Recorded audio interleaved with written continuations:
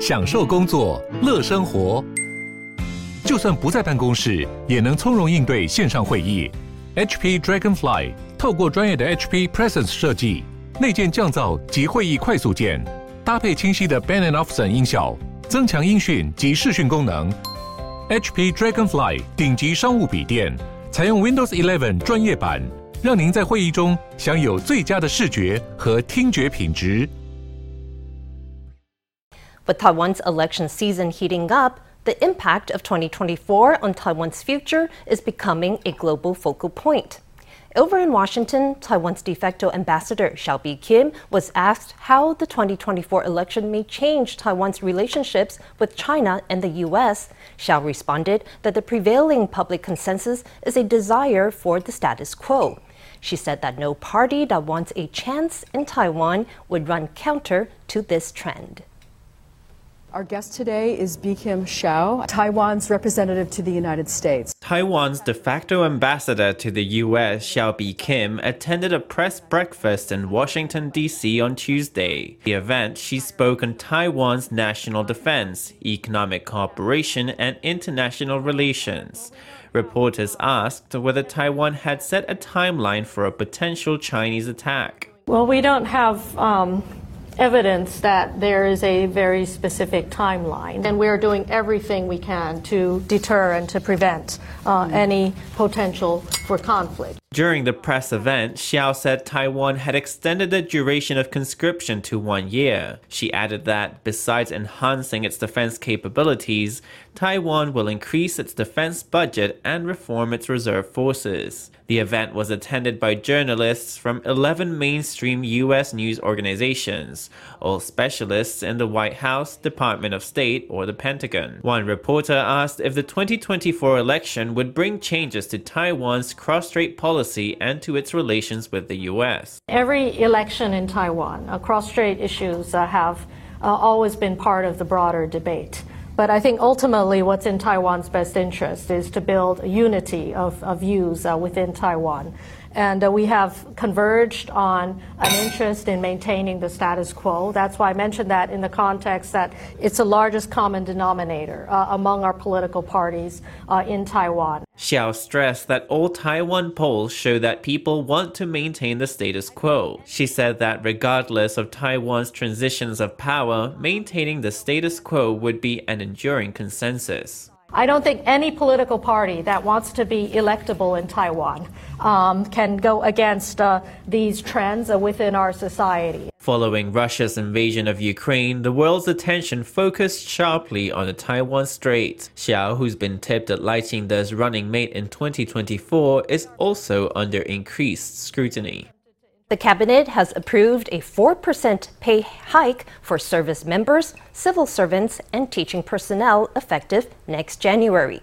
The raise matches the one last year and is aimed at easing inflationary pressures. The cabinet will also increase research allowance for academic researchers by 15%. 公教人员在过去2年防疫期间的辛劳及贡献，核定113年度。 Given the hard work and contributions of service members, public servants, and teachers during the past 2 years of the pandemic, a 4% pay rise has been approved for the 2024 fiscal year. Academic research bonuses for public university faculty salaries at the assistant professor level and above, as well as professional bonuses for equivalent staff at the Academia Sinica, will all be raised by 15%. 那调薪之后的确就是会有一波的需求拉抬因为等于说实质所 After the salary adjustment, there will indeed be a boost to market demand because a rise to real income inevitably drives consumer spending. A 4% raise seems reasonable considering the rate of inflation since last year.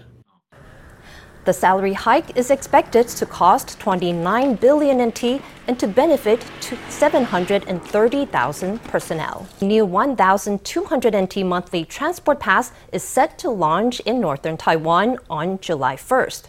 The pass covers Taipei, New Taipei, Taoyuan, and Keelung, offering unlimited rides on MRT systems, buses, TRA trains, highway buses, and U-bikes. Pre-orders start on June 15th. Users who currently hold a 1,280 NT transport pass can get a refund at information counters on the Taipei MRT. Swipe in and you're ready to go. Taipei and New Taipei are phasing out their 1,280 NT monthly transport pass. It will be replaced by a 1,200 NT pass that covers Taipei, New Taipei, Keelung, and Taoyuan, including access to the MRT, buses, TRA trains, and highway buses. Pre-orders start June 15th, with July 1st as the official launch date. The 1,200 NT pass even includes access to the Taoyuan Airport MRT. That's not bad at all. I'm looking forward to it. I spend about 3,000 to 4,000 NT on highway bus fares every month. That's quite a lot. So this discount is really quite good. The pass will also grant limited free access to U-Bikes in Taipei, New Taipei, and Taoyuan. If your Easy card is already loaded with the 1,280 NT pass, you'll need to cancel it before purchasing the new monthly pass. You can get a refund for your 1,280 NT monthly pass at information counters on the Taipei MRT. Currently, the 1,280 NT transport pass for Taipei and New Taipei has about 300,000 users every month. The 1,200 NT transport pass will also cover Keelung and Taoyuan, so we expect about 420,000 to 500,000 monthly users. With the launch of the new pass, U-Bike usage is expected to increase. Users complain that as it is, there often aren't enough bikes to rent. We'll improve bike management procedures and add more bikes to the system. We had planned to add 1,780 bikes in June, but we added them all ahead of schedule in May. Besides adding new bikes, Taipei's transport department promised to add more bike stations to ease concerns that users won't be able to borrow or return their rentals. The Academia Sinica and Moderna are teaming up to produce new mRNA vaccines as early as next year. The Academia Sinica will provide a facility to support early clinical testing, while Moderna will offer mentorship to select research projects to accelerate their development and improve their chance of success. A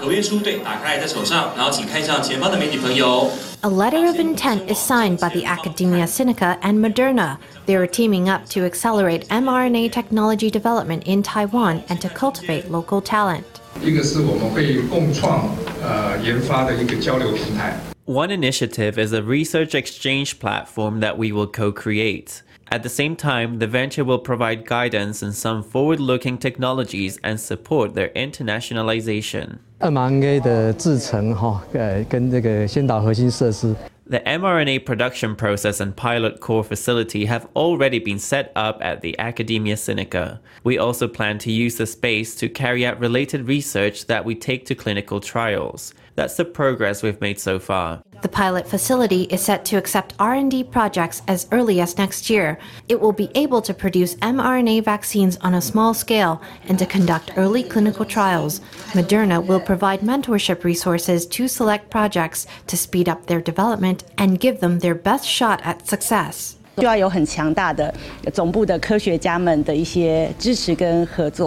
call for projects requires enormous support and cooperation from scientists at the headquarters. So when our chief scientist Eric Huang heard that we had initiated this in Taiwan, he immediately agreed to it and said he was willing to represent Moderna's US headquarters in signing this letter of intent. Optimistic about Taiwan's talent and R&D capabilities, the signatories said the joint venture would not only yield new COVID vaccines, but also potential treatments for cancer, rare diseases, and infectious diseases that are yet to be known.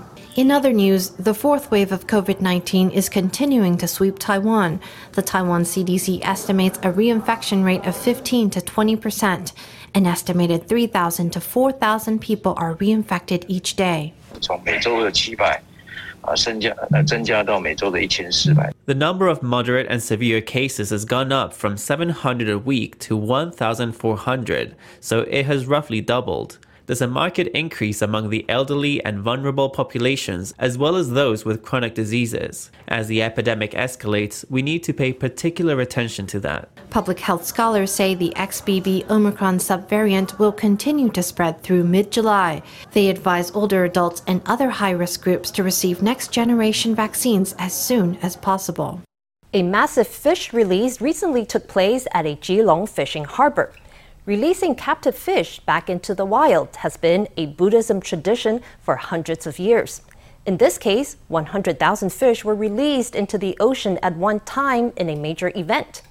We spoke to some participants, as well as local scholars and industry representatives, about the fate of fish in Keelung Harbor and what it will take to protect Taiwan's fish in the long run.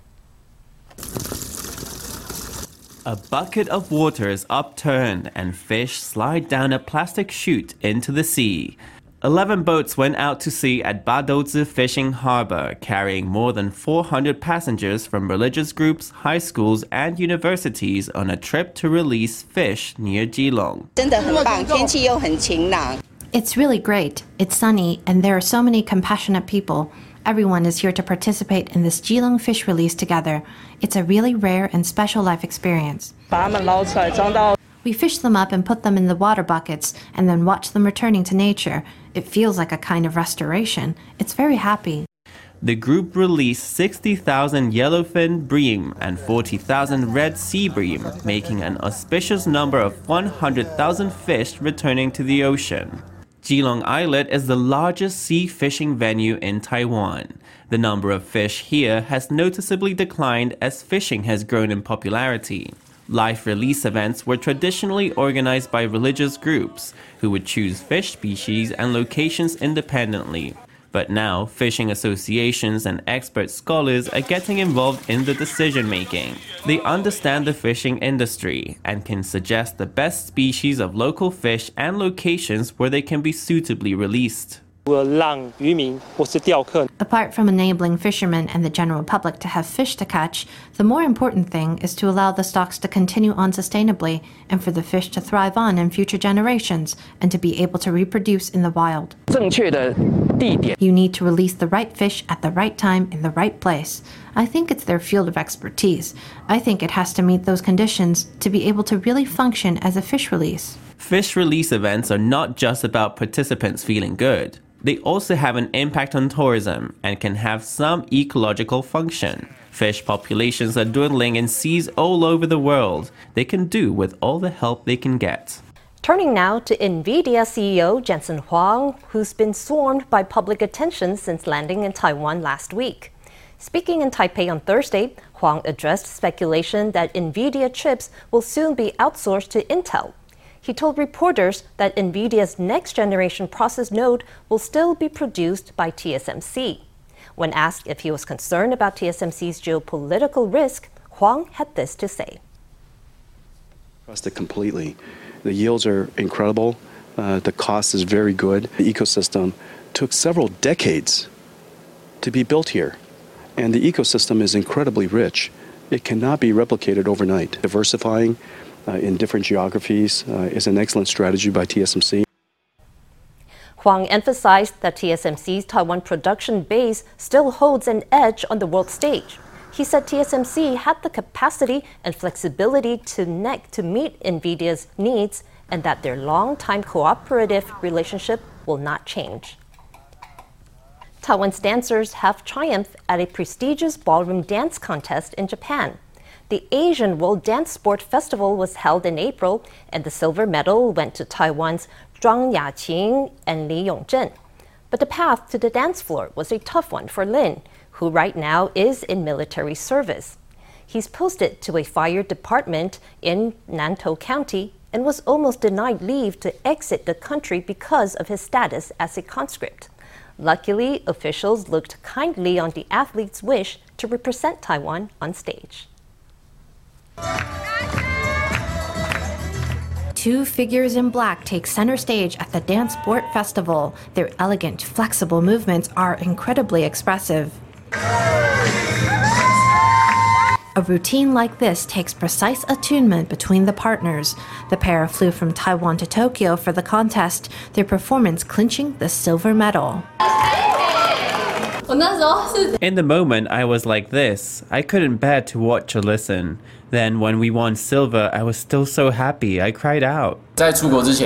Before we left Taiwan, we ran into some tricky spots because right now I'm technically doing my military service. There was a bit of a situation trying to pass through immigration, but in the end, we managed to resolve it. I'm delighted to have won second place.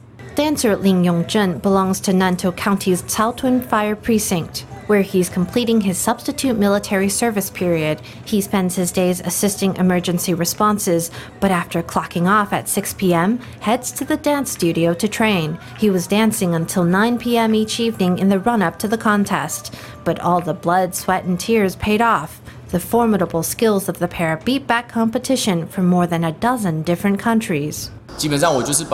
Basically, right now I treat my service at the fire department as my job, and I use the time after work to get home and train and dance. Living a double life as a firefighter/pro dancer, Lin has a full schedule. This summer, he'll represent Taiwan on dance floors in Europe, bringing a bit of Formosan magic to the world stage.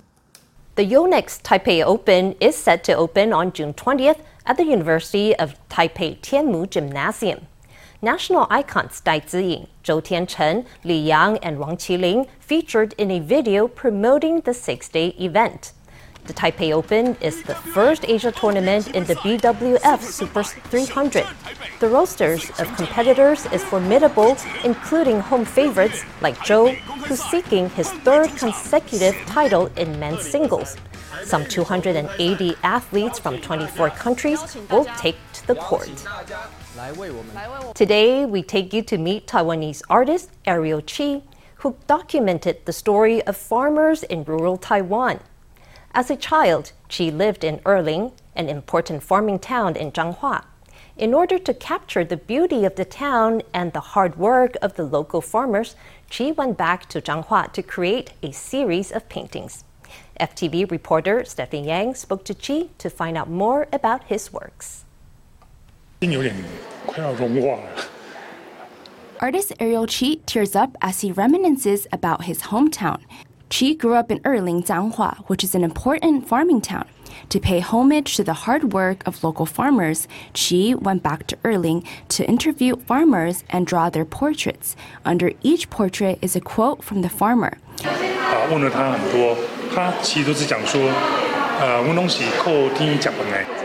This farmer is a good friend of Chi's father. The main thing I want to do here is to paint the faces of the wheat farmers in our hometown. I want to bless them by using bolder and brighter colors. This grandma is part of a couple that my father misses very much, because when my father was still living in Zhanghua, as long as the couple harvested radishes and cabbage, they would always deliver it to our doorstep with an ox cart. These pictures of these wheat farmers remind me of my father, which inspired this series of creations. This work is a portrait of Chi's parents. Chi was born into a farming family. When he was in the 2nd grade, his father brought the whole family of 8 people to start a new life and work in Taipei.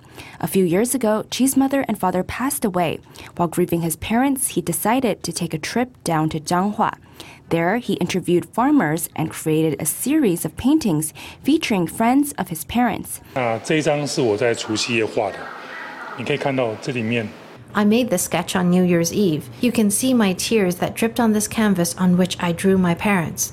Usually, when something about life moves me, I pick up my pencil and capture it. This art exhibition came to be because I miss my parents. And then when I discovered that the farmers in my hometown were growing wheat, it reignited a very strong sense of nostalgia and of missing my family. On New Year's Eve, I started sketching my mother. After that, I kept drawing more and more pictures. Besides witnessing the kindness of the people in his childhood hometown, Chi also noticed that the countryside has transformed from rice paddies to fields of peanut and wheat. It had been a long time since I'd gone back to the countryside. It had been about 40 years. This time I went back and I discovered that the countryside had changed a lot. You can see in this painting 2 farmers inspecting peanut fields. There are many middle-aged women in the countryside, and they always bend over while working. This time I deeply felt a sense of, why did I leave the countryside? I didn't know that the countryside was so friendly. When I returned to the country again, my heart melted. Xi's solo exhibition opened May 30th and will run until June 14th at the Daxia Art Gallery in Taipei. FTV reporter Stephanie Yang and Hong Guokai in Taipei. Typhoon Mawar weakened into a tropical storm on Thursday as it moved away from Taiwan. But its periphery continued to bring showers to many parts of the island, particularly in Yilan and Greater Taipei. Forecasters say the rains will start to ease after Friday, to be followed by a spell of heavy rainfall in mid-June. Typhoon Mawar's retreat led to the formation of an intriguing pod-like cloud formation captured by Hualien residents. This lenticular cloud was caused by sinking air. The Central Weather Bureau says Mawar has reached the seas near the Ryukyu Islands and weakened into a tropical storm, but its periphery is still bringing showers to northern Taiwan. The green and red regions of the periphery are primarily concentrated over northern Taiwan, especially over the mountains in the north and Yilan. The CWB has issued heavy rain advisories for Yilan, Hsinchu, and areas north of Hsinchu and Greater Taipei. Residents should take note. Miaoli and areas south of Miaoli are under this green section and may experience localized showers due to the influence of the periphery. The weather in other areas should be more stable. The storm's periphery has replenished northern Taiwan's Xinshan and Mingde reservoirs. In central Taiwan, the Sun Moon Lake Reservoir is approaching full capacity. Zhengwen Reservoir received more than 1 million tons of water in its catchment area, which have raised the supply to 6.82%. In a post on social media, CWB head Chen Mingdian warned that if easterly winds continue to prevail after Mawar's departure, it could be a sign that this year's plum rain season is over. As for a more long-term forecast, we are seeing signs of heavier precipitation in Taiwan in mid-June. What's unclear is whether there will be an impact from southwesterly winds or from the intertropical convergence zone. But still, be warned that in mid-June, we will see more intense precipitation. Plum rain season typically lasts until the end of June, but forecasters are scanning the skies for signs of an early end.